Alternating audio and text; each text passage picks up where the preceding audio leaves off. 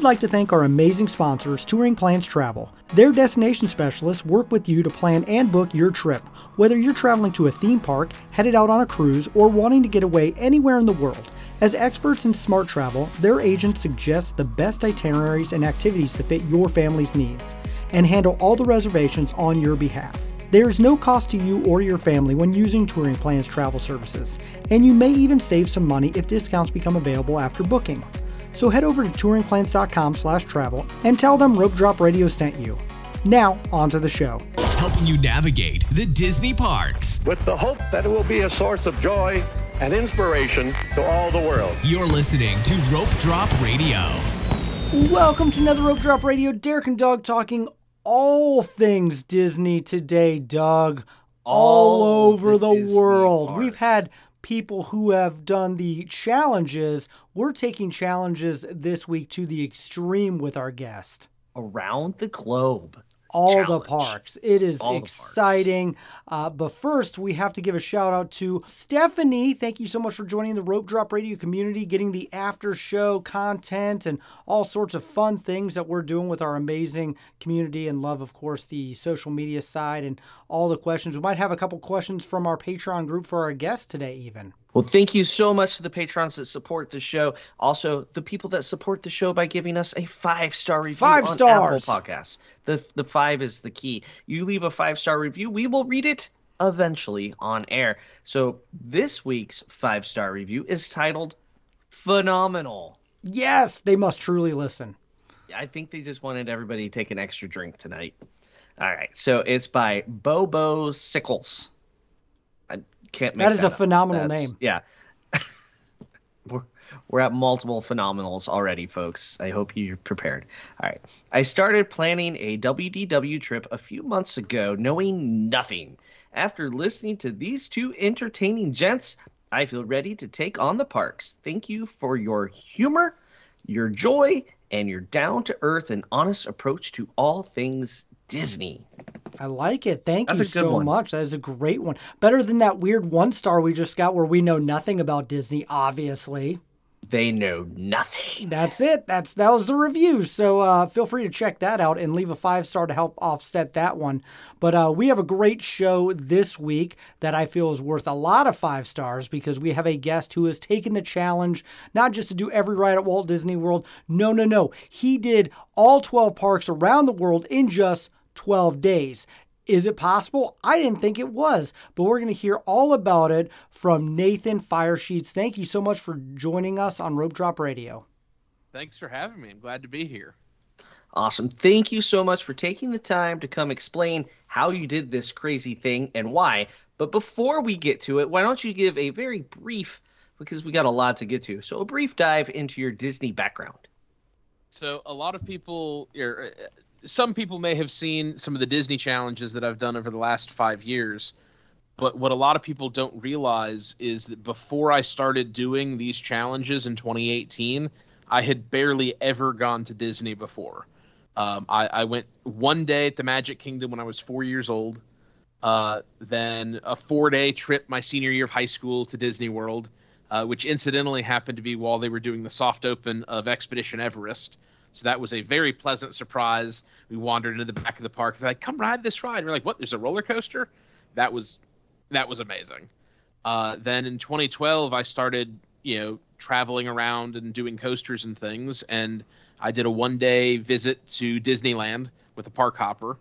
Then the next year I was in Orlando for a work thing, did 4 days at Disney World. And then I went back to Disneyland in 2015 for another day. And my third day back at Disneyland, the third time I'd ever been to Disneyland, I walked in, saw a Main Street vehicle, went, these are the things that trip people up when they do those parkeology challenges in Orlando.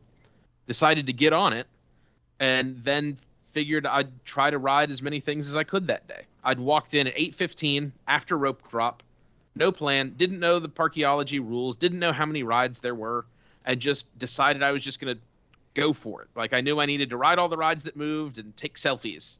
And that was all I knew. And that day I rode 50 of 51 rides and only missed out on the 51st because Radiator Springs Racers broke down at the end of the night and didn't reopen. That's incredible. my third day at Disneyland ever. No plan, no nothing. That's impressive. You're a machine. I just born for it.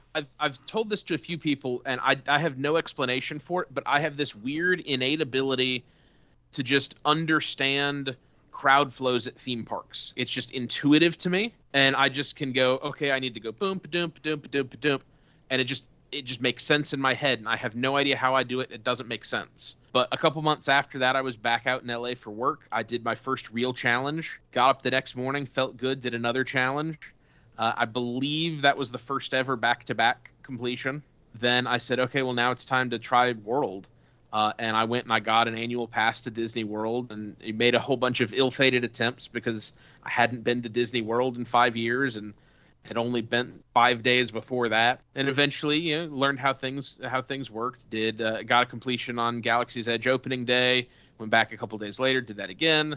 Had done some more Disneyland stuff, no fast passes, all attractions in a day, just different things to keep it interesting and fun. And then the thing that people would know me from before this was the Coast to Coast Challenge in 2019, where I did everything at Disneyland in a day and then everything at Disney World the next day, 94 rides in 36 hours. Ooh. And I thought that was the pinnacle. That was it. That was the biggest thing I was going to do. That was my claim to fame, my notoriety, first coast to coast ever. And then the Disney Global Ride Challenge happened. So what made you decide to do this 12-day, 12-park around the Earth challenge? Well, so the crazy thing is, it's crazy when you look at it from the after perspective. I've done this thing. But if you look back at how little Disney I'd had up until the last 5 years, and you notice that, well, I do all these other theme parks and things. And so I like to travel around, visit theme parks, enjoy rides, use that as a jumping off point to do other cool culture things. Last summer, I did 2.5 weeks in Germany, and that was a super cool trip. And I said, okay, well, what for 2023? And I was looking at the calendar and looking at the parks, and a lot of the parks in Europe that I wanted to visit, their big new rides were 2024 rides. So I said, okay, I need to save big Europe trip for 2024. So what do I do in 2023? You know what? Why don't I try to see if I can visit all the Disney parks? That would be a good thing to do this year. Yeah, they're always opening new things, but this would be a good thing to do this year. And so it's like, okay, well, what does that look like? And then I just started, for whatever reason, chaining the parks together into this one long, trip. And I went, I could, if I took, 2 weeks or so, I could probably do, visit all the parks and, have a couple of days at each and be like, oh, okay. And then I had to shelve it because this was August of 2022 and China was still closed to visitors. Japan was closed to visitors. You certainly couldn't go between the two countries. And somewhere along the way, I went, when this happens, I'm going to try to do all the rides. But I had to wait for the restrictions to drop.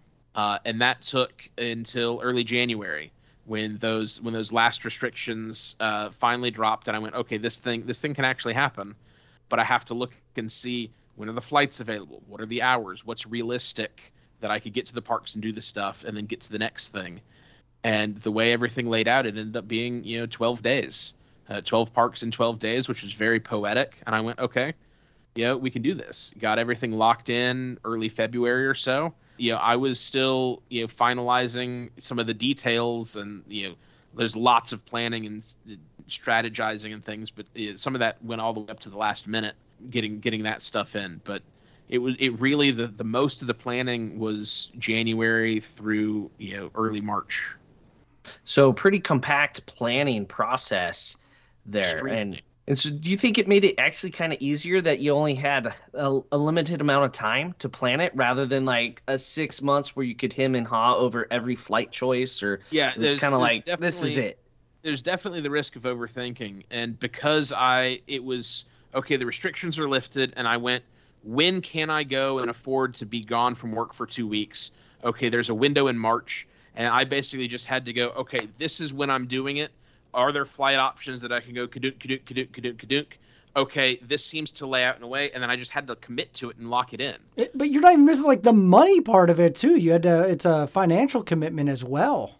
I knew that it was going to cost somewhere between $10,000 and $15,000 I didn't know where in that range it was going to fall, but I figured that for a once in a lifetime crazy thing, that it was worth the expenditure to make the trip of a lifetime, memories of a lifetime, just kind of commit to it. But what sucks is, because it was such a short planning time frame, I didn't get great rates on things. And I had some of these that I didn't lock in fast enough. And even just in a couple of days of dithering, the prices went up by hundreds of dollars. Then my original flight from Hong Kong to Tokyo got canceled, and I had to rebook on another flight for a lot more money and lost time. That I was going to be able to have a lot more time at Hong Kong Disneyland, and that got shortened to just basically 2 hours on the second day because I had to go catch that other flight. But the craziest part about this, I didn't realize that I was booking this trip on top of spring break. Oh, yeah.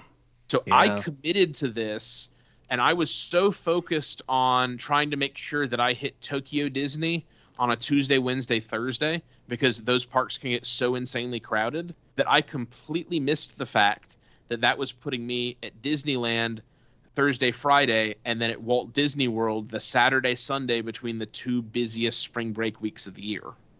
Yeah. And by that point, by the time I realized that everything else was locked in, and I went, why is All Star Sports $200 and something a night? That doesn't seem right.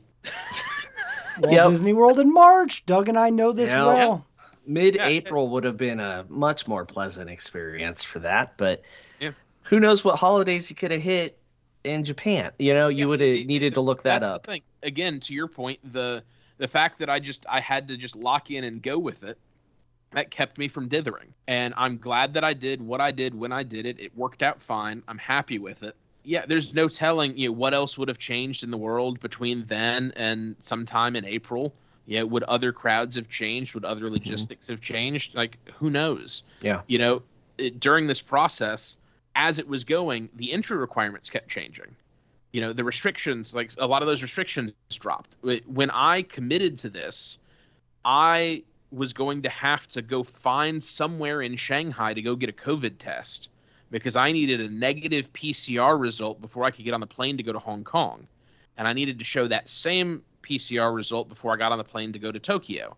And then when I landed in Tokyo, they were going to do a test there at the airport before they released me to go back to my hotel. And so I had all of that logistically that I was going to have to deal with. And then just in the last week or two before the trip, I found out that those restrictions got dropped. The masking restrictions in Hong Kong and Tokyo got dropped. Literally, the day I landed in Tokyo was the first day that they didn't have a mask restriction. Yeah, I still had to go in Paris to get a COVID test to be able to fly to Shanghai, but that was really the biggest thing at that point. But yeah, just the timing on this, just everything kind of dropped like dominoes, and it just worked. Those were kind of the hurdles. The planning was shortened, all that stuff. Let's actually get into the actual challenge. Yeah. Let's start at the beginning. You started in Paris, and how did that look? What was your day-to-day? Just walk us through the 12 days now.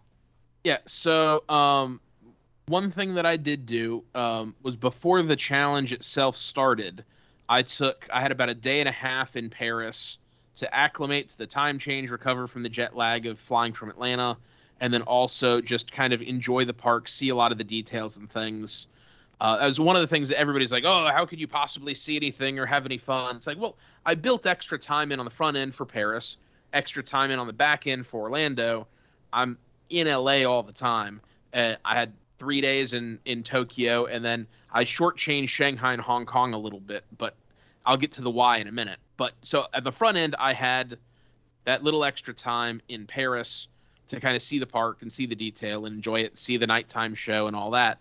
So and was this your first time? This was my first time in Disneyland Paris. I'd never been to Shanghai or Hong Kong either. And in 2018, I went to Tokyo, and I had a day in each park in 2018. Okay. But again, that was again very early in all of my Disneyfication stuff. So I was tackling the parks then as just a normal, not a challenge, not a seasoned challenge veteran back then. And I wasn't looking at it from that perspective at all. But in Paris, I got a lay of the land the first couple of days. I found some rides that I really liked. I discovered that I really, really greatly dislike the little cars spinning ride thing. Those little cars are super tiny and they're very hard metal. And if you're not really tight on the seatbelt, it will fling you around and you'll slam your knees into the inside of that tiny little metal car and it hurts. And it's your challenge on day one.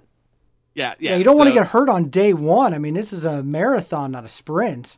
Well, yeah, but see, that's the thing. One of the things I didn't really publicize during the challenge was how badly my knees were killing me.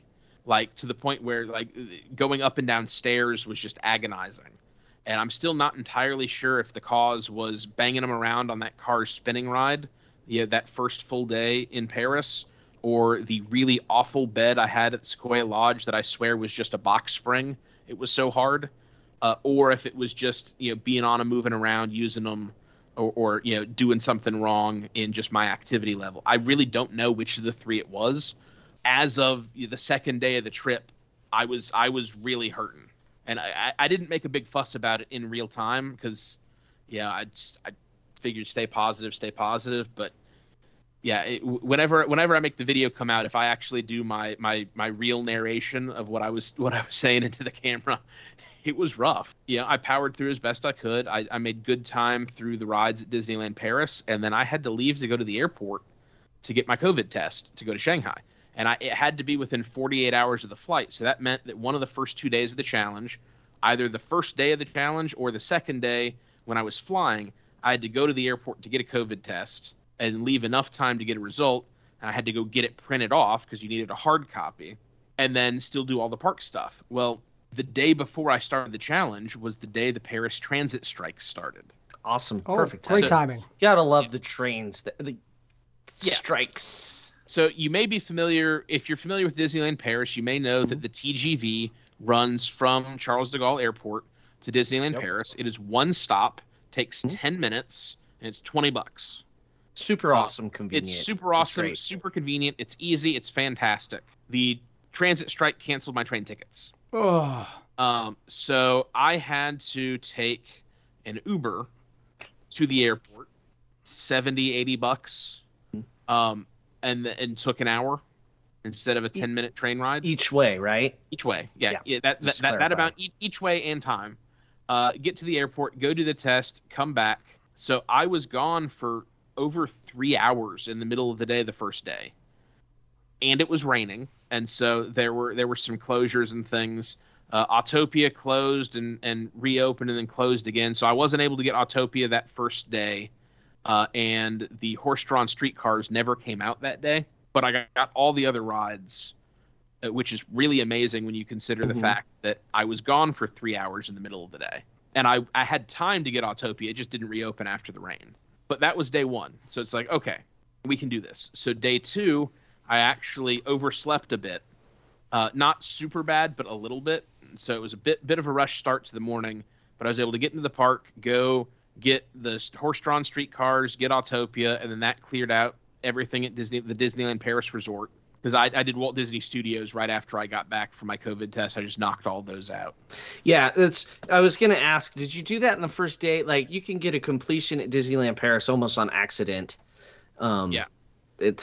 So Walt Disney Studios was, I think I got back around 3 p.m. That took, 2.5, 3 hours or so, somewhere in that range, to get all those rides. Basically no time at all. And then I went back over and I'd almost everything done on the Disneyland Paris side. But yeah, that's the reason why Walt Disney Studios on my buttons is park number 1, because I actually finished that on the first day. And it took the morning of the second day before I finished Disneyland Paris because of Autopia and the streetcars. So then did you get to relax just a hair before you headed to the airport again to get on your flight? Yeah, so that let me, the second day, I was able to go get those rides, and I don't remember the exact timing because I overslept, I didn't have time to pack everything up in the room, so I ran out and got those 2 rides, and then I ran back to the hotel to pack everything up and check out and leave my bags at the front desk, and then went back into the park again to re-ride a handful of my favorites and get lunch. Nice. My flight that night wasn't until like 9 p.m., so I had tons of time. But the reason for that is Air France used to run 3 flights a day between Paris and Shanghai. Since COVID, they run 3 flights a week. Oh. So if you want to go, you go Tuesday night, Thursday night, or Saturday night, and that's it. Those are your options. So everything with this trip was constrained by what are the flight times, what's available, and a lot of them is certain days of the week. All right, so wrapped up Paris, on the flight to Shanghai. You land in Shanghai. Hopefully you get a little bit of sleep on the airplane and Right, rest up. Hit the ground running. So that was a 12.5-hour flight. Gah! But with the time change, it started at like 9 p.m. Thursday night, I think. But we landed in Shanghai at 5 p.m. Friday night. So, like, you lose an entire day there. There was no get off the plane in Shanghai, rush to the park, and get stuff done that night. Like, that just wasn't happening. And it took like an hour for me to clear, immigration, because this is one of the other pieces. China wasn't issuing tourist visas. Like, you can't. I think they've opened up some of this since then, but at the time, you couldn't go to China on a tourist visa because you couldn't get one. If you had like a business reason or if you were a resident or something, yeah. But the only way I could go to Shanghai was using their 144-hour visa-free transit program, which basically has very strict requirements that you have to meet, where you have to fly from country A into China and then on to a third country C within 144 hours. And it can't be another city in mainland China or the originating country that you started from. And that includes connections. So you couldn't have a connection that goes through a city that you... So, like, the original plan was to do Paris to Hong Kong to Shanghai to Tokyo, but all the flights from Shanghai to Tokyo connected through Hong Kong or mainland China, both of which would have violated the terms of the visa-free transit program. So I had to do Shanghai to Hong Kong. That meant that when I got to the Shanghai airport, this is such a rarely used thing right now because who's going to China? They didn't have the desk staffed at the immigration border control at the airport to process me. They had to call somebody to come over to open a desk. At one point, they had 7 agents sitting there working on trying to get me in. And it wasn't that there was anything wrong. It's just they weren't. This wasn't something they were doing. So it took a while for them to figure out all the paperwork and all the stuff. And yeah, if I'd been planning to go spend time that night at the park, it would have been a really, really discouraging evening. Fortunately, I planned that it was going to take a while to get there, and just had written that entire day off to travel, and then committed. I have all day Saturday to do the junk out of Shanghai Disneyland, but I have the one day. So your one shot at Shanghai, how did it go? Rope drop, go good, smooth, everything perfect? So I made a colossal mistake. I had breakfast at the hotel because I thought Pop-Tarts in your room? No, so like they had mini donuts. No, they had a breakfast buffet in the restaurant. Yeah, so the night before I had done their Chinese buffet in the restaurant for dinner. That's called a buffet. Yeah, so I got up. I got up the next morning. Had breakfast. I was like, oh, I've got plenty of time. I could just get there, pop to the park, and when I'd asked, they told me, no, you can't walk to the park. You have to take the bus, because I'd planned to just walk. Like, no, you got to take the bus. I'm like, okay, whatever. So I finished breakfast. I got at least a half an hour until early entry starts. They say the buses start running at 7:30 or whatever it is. Okay, so I'll be out there before then. I walk out the door and I'm faced with this insane line of people waiting for this bus, and it is so long. And I go, oh no, because Shanghai Disneyland is like the most insanely busy park that you'll ever see. Like, the Tokyo parks are crazy, but they at least have a lot of rides. Shanghai doesn't have a ton of stuff. And, the lines will regularly get to an hour, 2 hours, 3 hours for stuff. Like, you'll wait an hour for Dumbo. Like, it's crazy. And I was counting on having that early entry to get a good head start on things, hoping to get a couple of rides on Tron, get the day started off right. And I screwed up because I wasn't thinking about how long the line was going to be for the bus. So I'm standing in the line. I'm waiting for the line. We're progressing, early entry starts. We're already eating into the hour. I'm still not on the bus. And then I have a realization that I don't have my passport. And in Shanghai, you have to show your ID when you use your ticket.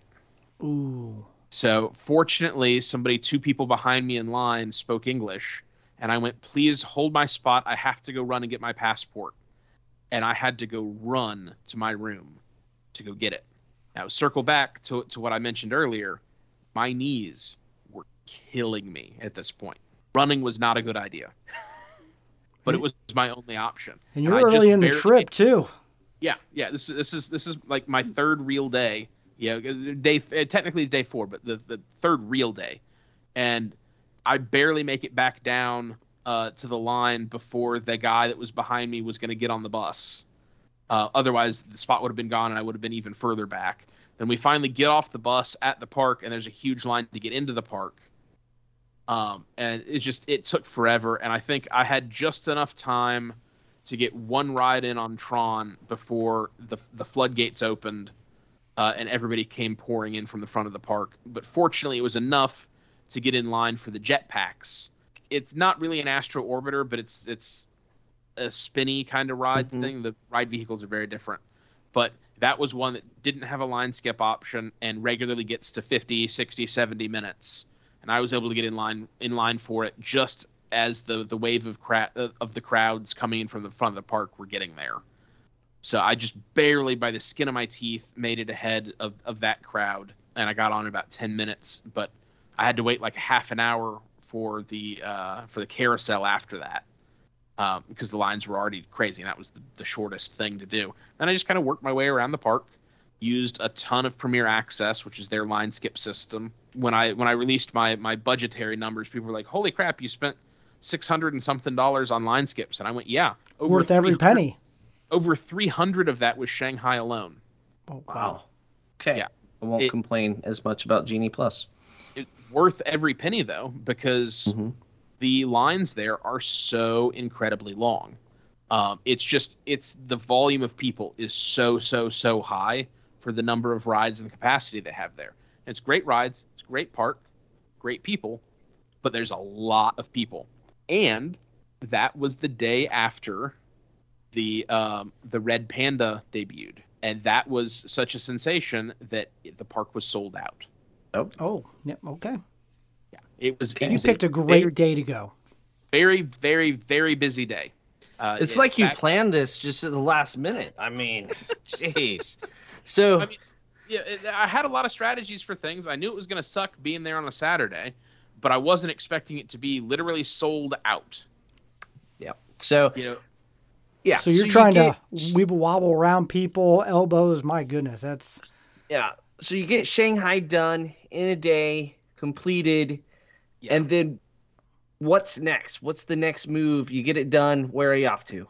So the next morning I flew to Hong Kong, and this was one of those where there was no good way to have a full day in Hong Kong, because that would have meant cutting Shanghai super short to try to get an evening flight, or doing what I ended up doing, which was taking an early morning flight from Shanghai to Hong Kong, and then I basically had from 1 p.m., 1 or 2 p.m. or so to the end of the day, and then I had a little bit of time the next morning. But Hong Kong Disney doesn't open until 10:30 a.m., and a lot of their rides open even later than that. So when my original flight from Hong Kong to Tokyo got canceled, that meant that I had to leave the park by like noon, 12:30 at the absolute latest. So I was going to have, an hour and a half, 2 hours at the absolute most the second day. So that really was an emergency buffer. So the goal was get everything done that first afternoon and evening so that I don't need the emergency buffer. And it started off pretty good, but I ran into problems where I couldn't buy Premier Access. I had 2 purchases go through. One was a bundle of a number of rides. Was your credit card like, yeah, this isn't right? This guy was just here. Nope. I don't think so. I tried multiple different cards, and I think it was just something with the app or whatever. I don't know. But I was able to buy a multi-pass that had like maybe six rides in it. And then I was able to buy individual ones for RC Racer and maybe Hyperspace Mountain was the other one that I bought separately, and those were the second transaction. But then I could not buy one for Dumbo or a couple of the other rides. So I had to wait in a 45-minute standby line for Dumbo. And once you've been on Dumbo once, and you went on it a lot of times, it might not be worth 45 minutes to you at this point. Yeah, it really wasn't. But, it's one of those, like, I couldn't get it done. I couldn't get the line skip. I had to get it done. It closed early with Fantasyland. So it's like, okay, I just got to suck it up. I grabbed myself a Mickey bar, stood in that line, and got on it and continued on. I will say I really enjoyed some of the rides they have in Hong Kong. Definitely a park that people should check out. You don't sleep on Hong Kong Disneyland. But I managed to work my way through the rest of the rides, got it done by the end of the night. And so that was a huge relief, weight off my shoulders. And then I was able to, the next morning, just kind of take it chill and re-ride a handful of favorites and not stress. Yeah, I explored. They had like an Alice in Wonderland kind of walk through it wasn't Alice. It was some various fairy tale things, like a walkthrough thing that was super cool, and then re-ride a handful of my favorite rides, and then I had to bail out of there to go catch my flight to Tokyo. Nice. So at that point, we're 4 parks down. You're doing good. You've made it so far. Yeah. Get to Tokyo. Okay, we're ready to go. We've got a plan. And I check the forecast the night before I go to bed. It's like, okay, it's going to be 50s, getting up into the 70s. Okay, great. I get up the next morning. I don't recheck it. I put on my shorts and my T-shirt. I head out to the park, and it is in the 40s.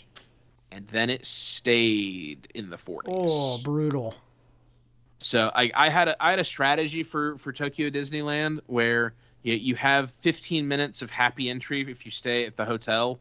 Where you get in before the normal guests. 15 whole minutes. Let me tell you, that 15 minutes is crucial at Tokyo Disneyland. Just as an example, the area where they have their Big Thunder Mountain, there's a big kind of rectangular plaza in front of it that you kind of walk up to the ride.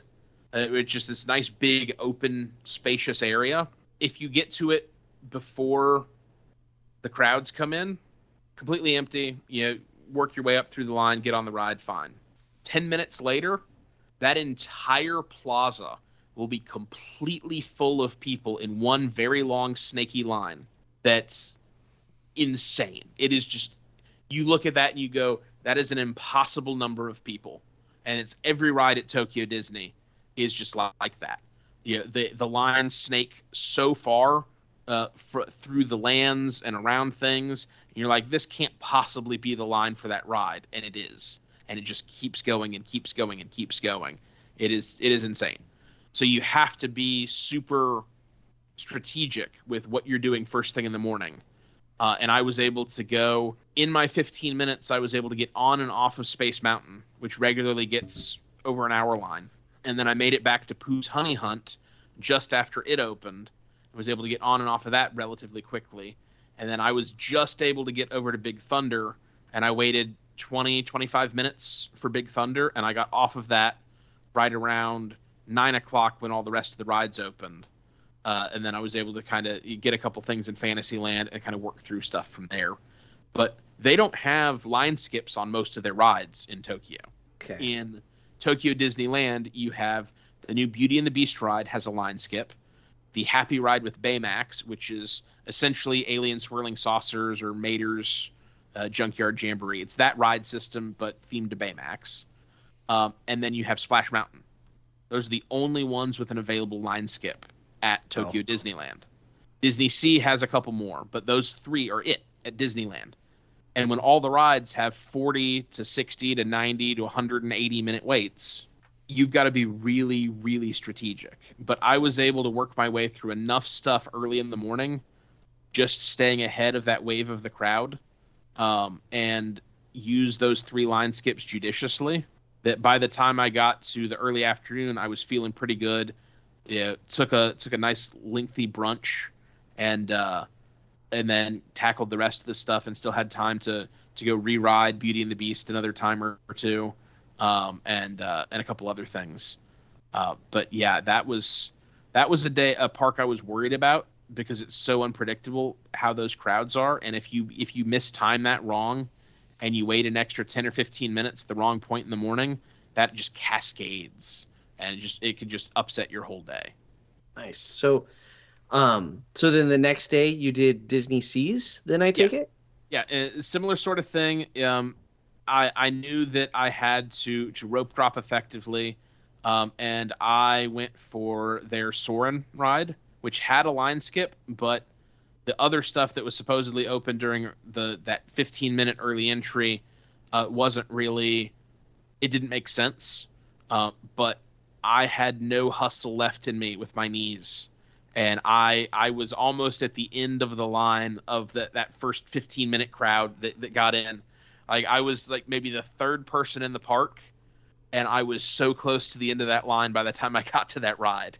It was pretty bad. But I managed to get on and off of it, and then went to the back of the park, and Raging Spirits, which is their roller coaster, that was open. I was able to use the single rider line for that and get basically right on it. And then by that point, a lot of the small kiddie rides were opening, and I was able to just blaze through those before they got any real waits. And then I had Premier Access for Journey to the Center of the Earth, and then Tower of Terror and Toy Story Mania. And then I just had a couple of rides I had to wait 20, 30 minutes for, and then the park was done. Nice. Because I started with that strategy of get a couple of the big guys and then just run straight through all the little rides. Because waiting 5 or 10 or 15 or 20 minutes for each of those will just kill your day. But going bang, bang, bang, bang, bang through all of them right after they open, you're done with all of them in a half hour. So about what time did you get done with Disney Seas? I mean, I took it later in the day because I slowed down a bit. I could go back and check my actual timestamps and stuff, but I think it was as the sun was setting, because I think I ended with Aquatopia, so it might have been like 6 or so p.m. Plus or minus, and I think I did a bonus ride on Journey to the Center of the Earth. So on days where you got done with the challenge aspect, and like you're not flying till the next day, right? That's prime time for re-rides. Okay, you did re-rides. Did you ever take in some evening entertainment, like fireworks and stuff too? Yeah, so I saw the fireworks show in Paris the night before I started. Then in Shanghai and Hong Kong, I had Premier Access for a reserved seating area to see those fireworks at both of those parks. I think I skipped them in Tokyo, but I did on the Disney Sea Day. One of the things that took some time, I went and I saw Big Band Beat, which was one of their shows. Apparently they're running a limited version due to COVID, and I was not a fan, but apparently the real version is much, much better. If I get the chance to go back, maybe I'll try. But I did see that show. I did some exploring of things, walk through attractions, things like that. I took extra time to eat. I did try to make and especially like if I looked like I was good on pacing, for time, I would try to just do things to add enjoyment. Like when I was at Tokyo Disneyland, I spent like half an hour just exploring their, Tom Sawyer's Island, because I knew I was good on pacing. Once you get to a certain point, it's like, okay, I know I'm going to have this and this and this. That'll take 3 or 4 hours, but I've got 8.5 hours left. So, like, I'm good. So then you just really... I can actually go to the bathroom. Enjoy it. Yeah, you got time to go to the bathroom. I took a leisurely, buffet lunch on my Disneyland day. I took a sit-down lunch at Disney Sea, but you have to get to the point where you're confident in your pacing, and you have much less stuff left to do than you have time. Got it. And once you got that, okay, I'm good. I got the comfort level. I can really just enjoy this. Souvenir shop. Just check out the castle. Just all that kind of stuff. And then I also additionally had an extra half a day at Tokyo Disney the following day, because again, I didn't know if I was going to be able to do each of those parks in one day. So I had a little bit of extra time on that third day before my flight to Los Angeles. Nice. So I was able to go back and re-ride some highlights. Got multiple extra rides on Beauty and the Beast, totally worth the Premier Access fee, because that ride is amazing. And yeah, just, made the most of it, and then flew to LAX.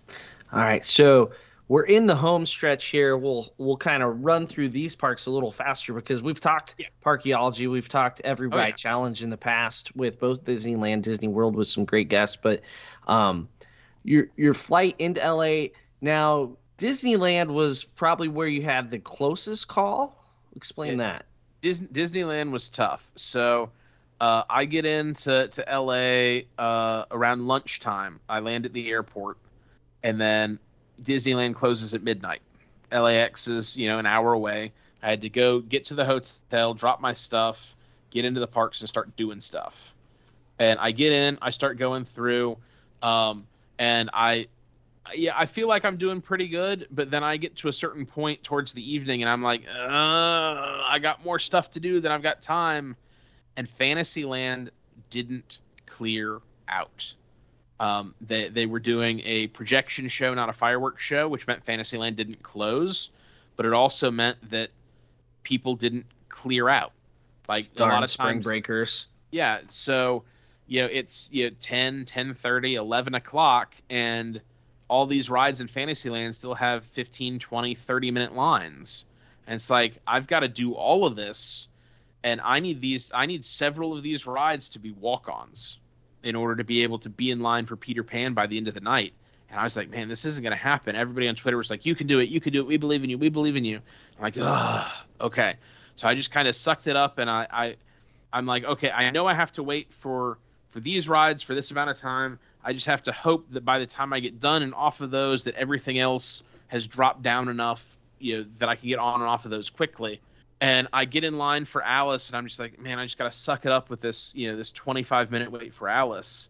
And that line moved. And I have never seen that long of a line for Alice move that fast. And for whatever reason at that point, nobody was coming up and using exit passes, which cuts down the capacity. And so that line went way fast.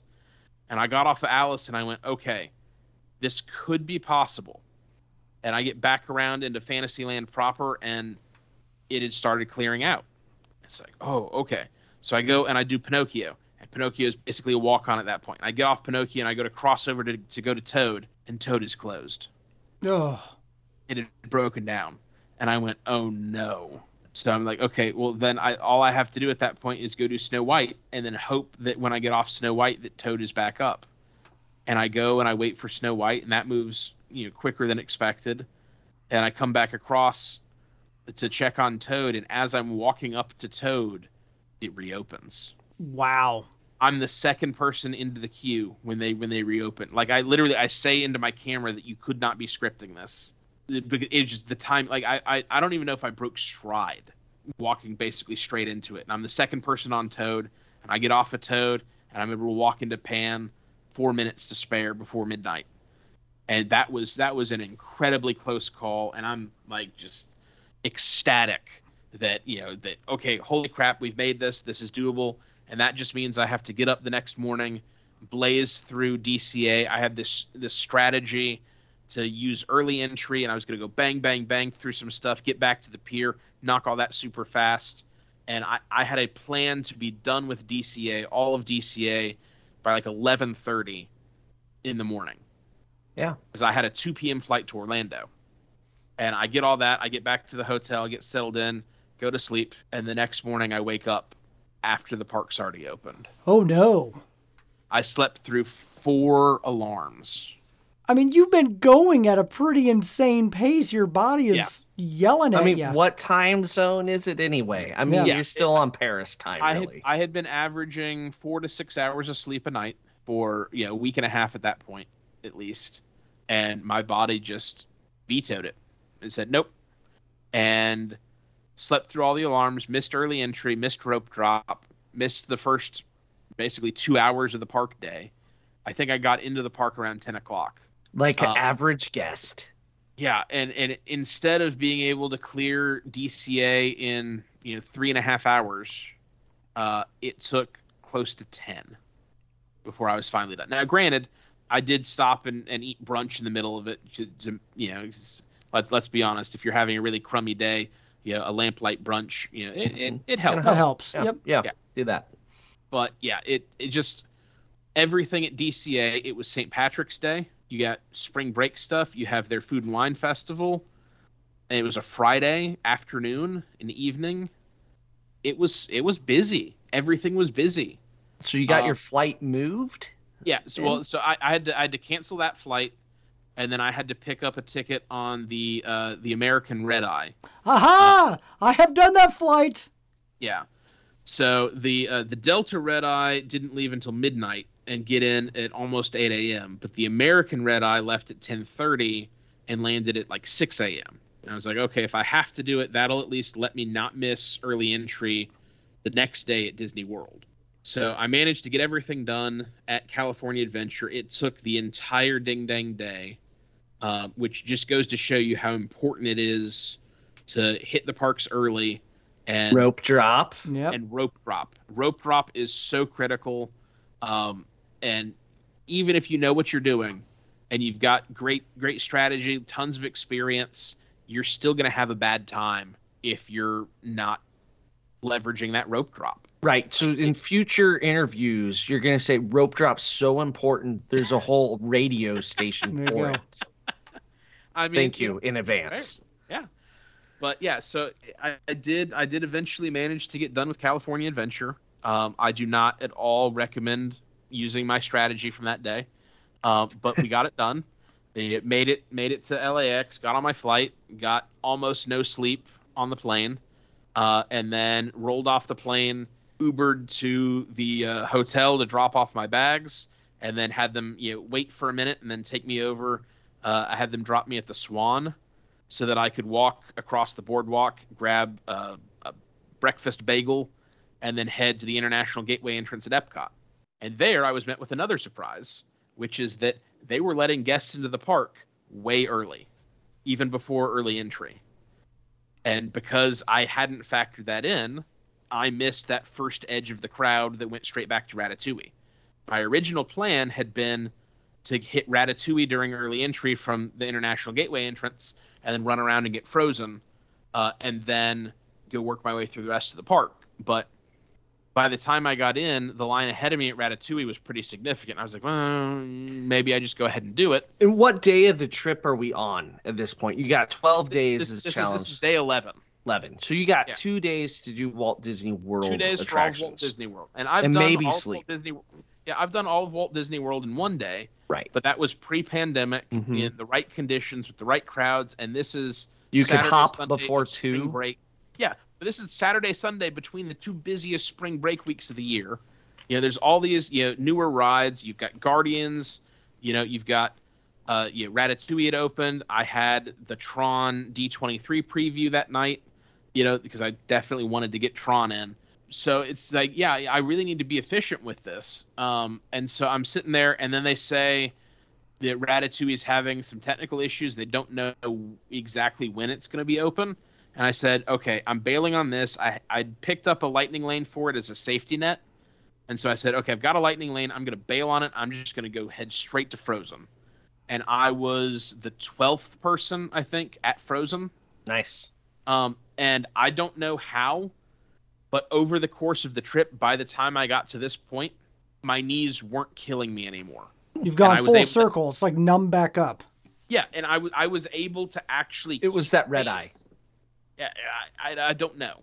But I was able to actually keep pace with the front of that crowd all the way around from where they released on the border of Canada, all the way around to Norway, where I was able to be like the 12th person in line. I think it was on the second boat. Get on and off of Frozen. Then it's like, okay, well, now what? Well, Grand Fiesta Tour wasn't open yet. Test Track was down. So, okay, well, go knock out Mission Space. So I did that, and I crossed over, went and got Soarin', got Living with the Land, got, can't remember if I did the Seas or Figment, and then headed back to use my Ratatouille lightning lane. And forgive me, just in general, forgive me if I get some of the orders of this wrong. I don't have my spreadsheet up. It's all right. Yep, you're doing great. Yeah. But we're living through you. Just worked my way around stuff. I crisscrossed Epcot like 3 times more than what I was expecting to do. So it was a ton of extra walking, but I managed to get everything, and I had to go do Guardians, use my virtual queue spot for that. I didn't get to like 75, so I bought the individual lightning lane for it and was able to get in and use that, because otherwise my virtual queue didn't get called until almost hop time. So if I'd had to rely on that, that would have thrown me off for my hop to Animal Kingdom. But I got done with Spaceship Earth, and I get off Spaceship Earth, and there's all these cast members standing there, and I'm kind of like, oh, that's odd. And then they just burst out into applause at me. And I'm like, holy crap.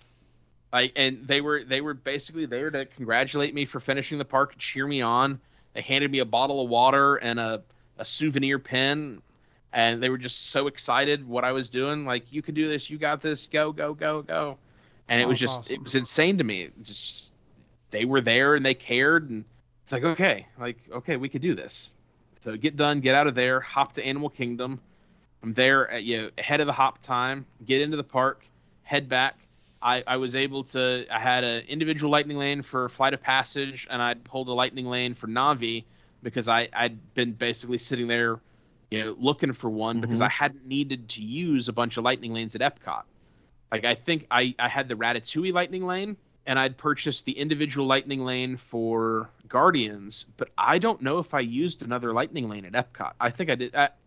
Maybe I pulled an instant one for Spaceship Earth, but I don't know if I did. I'd have to go back and look. But that basically let me, fairly early on, just start looking for a Navi. And so I had a Navi, and then I was able to pull, I think, a Safari pretty quickly after that. And Animal Kingdom was basically empty. As it is after about 3 o'clock, yeah. Yeah, but this was even slightly before that. But I blazed through Animal Kingdom. I did run into an issue at Cali. Cali was down, but I kind of was looking, and they were cycling some empty boats, and maintenance had packed up, and they were walking out, and they didn't look discouraged. So I was like, okay, I'm just gonna camp out and wait for this to open rather than crisscrossing the park to come back. And I'm glad I did, because I basically walked straight on it, one of the first people on it, and then. Single rider Everest, get Dino, ended on Triceratop, and now we are 10 parks down, 2 parks to go, and I had time to grab a bite to eat and then make it to Magic Kingdom to use my D23 Tron preview, and just spent a couple hours just riding Tron a whole bunch, just for fun, and worked my way through a few rides there at Magic Kingdom at the end of the night, got up the next morning, finished most of the rest of Magic Kingdom, but Carousel of Progress was down, and I knew that I wanted to save Astro Orbiter to end on. So with Carousel of Progress being down, that gave me a little bit of, plausible deniability about what exactly my plans were.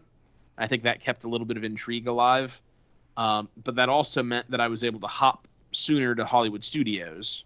I did not have Lightning Lane stacked for Hollywood Studios. Like, I had screwed up a couple of my drop times.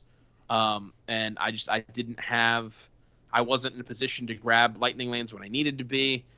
And I was just refresh. And then I got the ride I needed.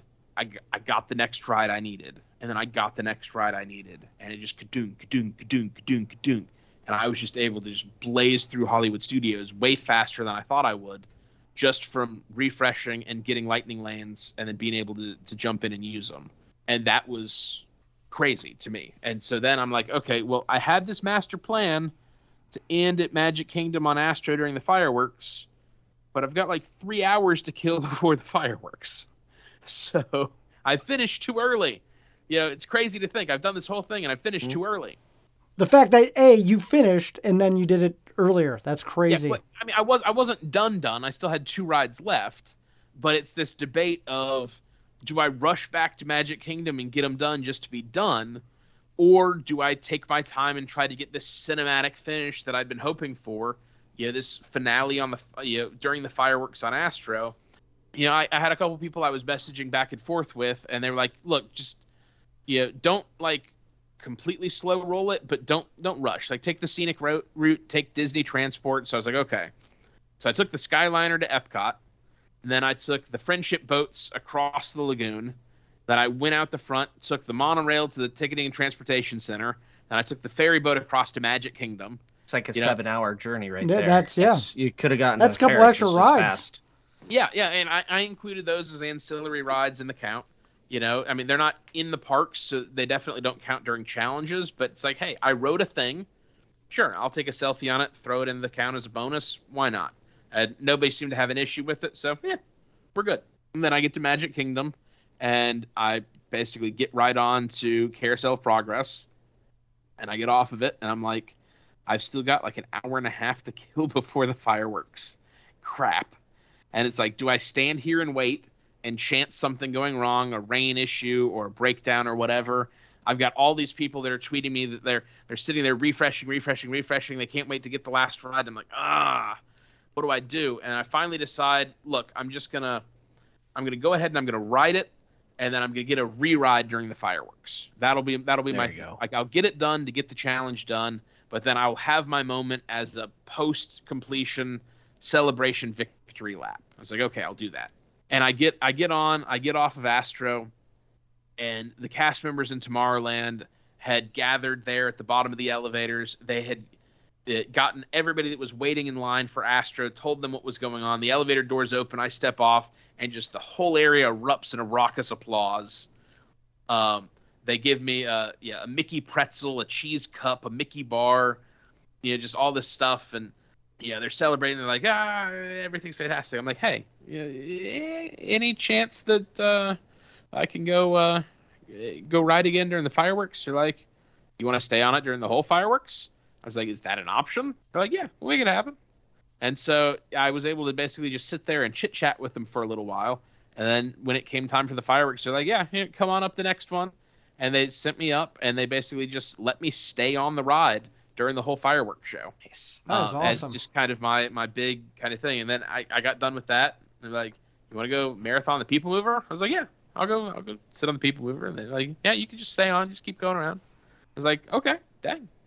So yeah, those Tomorrowland cast members were just awesome. So yeah, I had a bunch of like super awesome cast member interactions, and that was definitely a highlight, for sure. It's cast members, they're awesome. Like, they're the people that make the magic happen. Without them, it'd just be an empty shell. Nice. So 12 days, 12 parks, every ride completed, and your body's got to be done. Right. I'm surprised you didn't say I passed out on Astro Orbiter. You fell asleep on the People Mover. Who hasn't? Right. No, so I was the night before. I was knocking out a few other rides in Magic Kingdom, and I was on Haunted Mansion, and midway through, I think maybe I was in the attic scene, and it broke down for like 10 minutes. And let me tell you, yeah, I was sleeping, like I was out. I was like, oh Lordy, like I don't need to sleep through my alarm again, but I survived. Nice. But yeah, no, I was exhausted. All right, so we have a bunch of questions from our listeners, our patrons. We're going to do those in the Patreon after show. So if you want to hear a whole bunch of questions from the Patreon listeners, got to catch the after show. But Derek, it is time for the lightning round. All right, dun, Nathan, dun. Right, you better be prepared. It's time for the lightning round, where you answer quickly with all our questions here, and there are points. It is scored, but they're all made up. So, are you ready? I think I'm ready. All right, favorite Disney movie? Okay, Thor Ragnarok.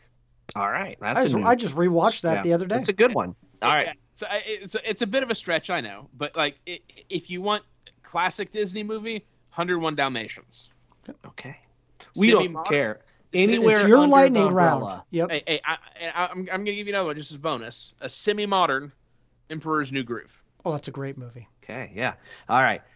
Favorite Disney character? Cusco. All right. Favorite Disney villain? So this one I'm going Syndrome, because that's what I always choose. Yep. I can't tell you how many times I pull the "when everyone's super, no one will be" line. Right. Because that's Genie Plus. There you go. All right. Favorite Disney song? Bum bum bum bum bum ba da da da. Fantasmic. Yeah. Right. There's nothing better than the Fantasmic theme. Although the Disneyland Space Mountain music, that soundtrack, close second. All right. Favorite Disney park? All of OG them. Disneyland. OG Disneyland. I'm a sucker for the OG Disneyland. All right. Favorite classic attraction you define classic? So I'm going to go with Disneyland Space Mountain. All right. Favorite modern attraction you define modern? Yeah, so this one, I'm going to go the Beauty and the Beast ride at Tokyo Disneyland. That does look awesome. Those animatronics are just otherworldly. All right. Favorite Disney resort? So I'm taking this as the overall resort, not the resort hotels, but overall resort. I'm going Disneyland Resort because parks. Okay. I'm not a big hotel hopper, but if you want an answer for an international resort, Hong Kong. All right. Favorite counter service restaurant?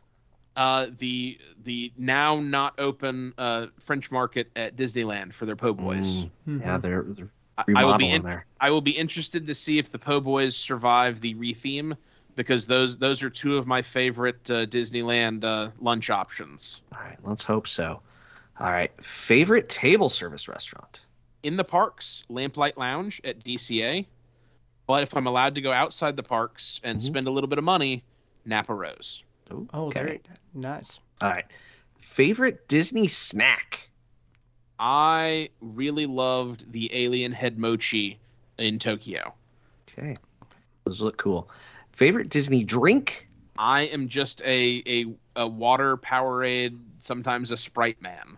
All right. I've never really gotten into any of the custom drinks or the unique items. All right. This next question almost seems nonsensical, Derek. Yeah. Disney bucket list travel item. So, my bucket list is being able to share the Disneyland Resort experience with the people I love.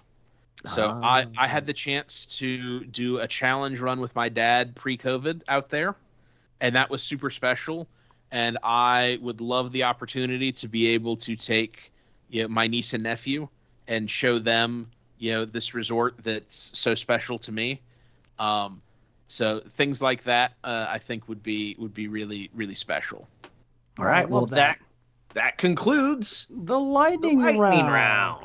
Well, thank you so much for being on the show. Why don't you take a minute and let our listeners know where they can find you? Yeah, so I am at A Coaster Story. That's A_coaster_story on Twitter and YouTube.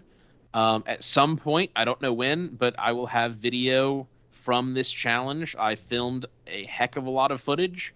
I have almost 5 terabytes of video to sort through.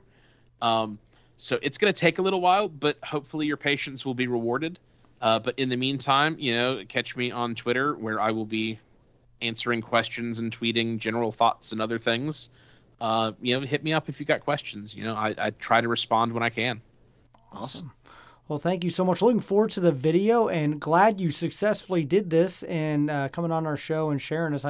Doug will probably never do all the parks, let alone all the rides. So, or there wasn't enough napping. There you go. Yeah, you got to at least get to them someday. Don't try to string them into one trip, but you got to at least make it there. well, that's the goal. Get there. It's just You can do it. I believe. I you. completed every ride at in Paris at Studios Park. There you go. One day. all like 4 rides there. Perfect. Yeah, those Toy Story rides were intense. Actually, you know what? I didn't do Crush's Coaster. Never mind. I take that back. Lied. All right. Well, we are going to go in. We have a bunch of questions from our Patreon members. If you want to hear those, like which park has the best Starbucks, Joe, we're going to talk about that and more on the Patreon episode.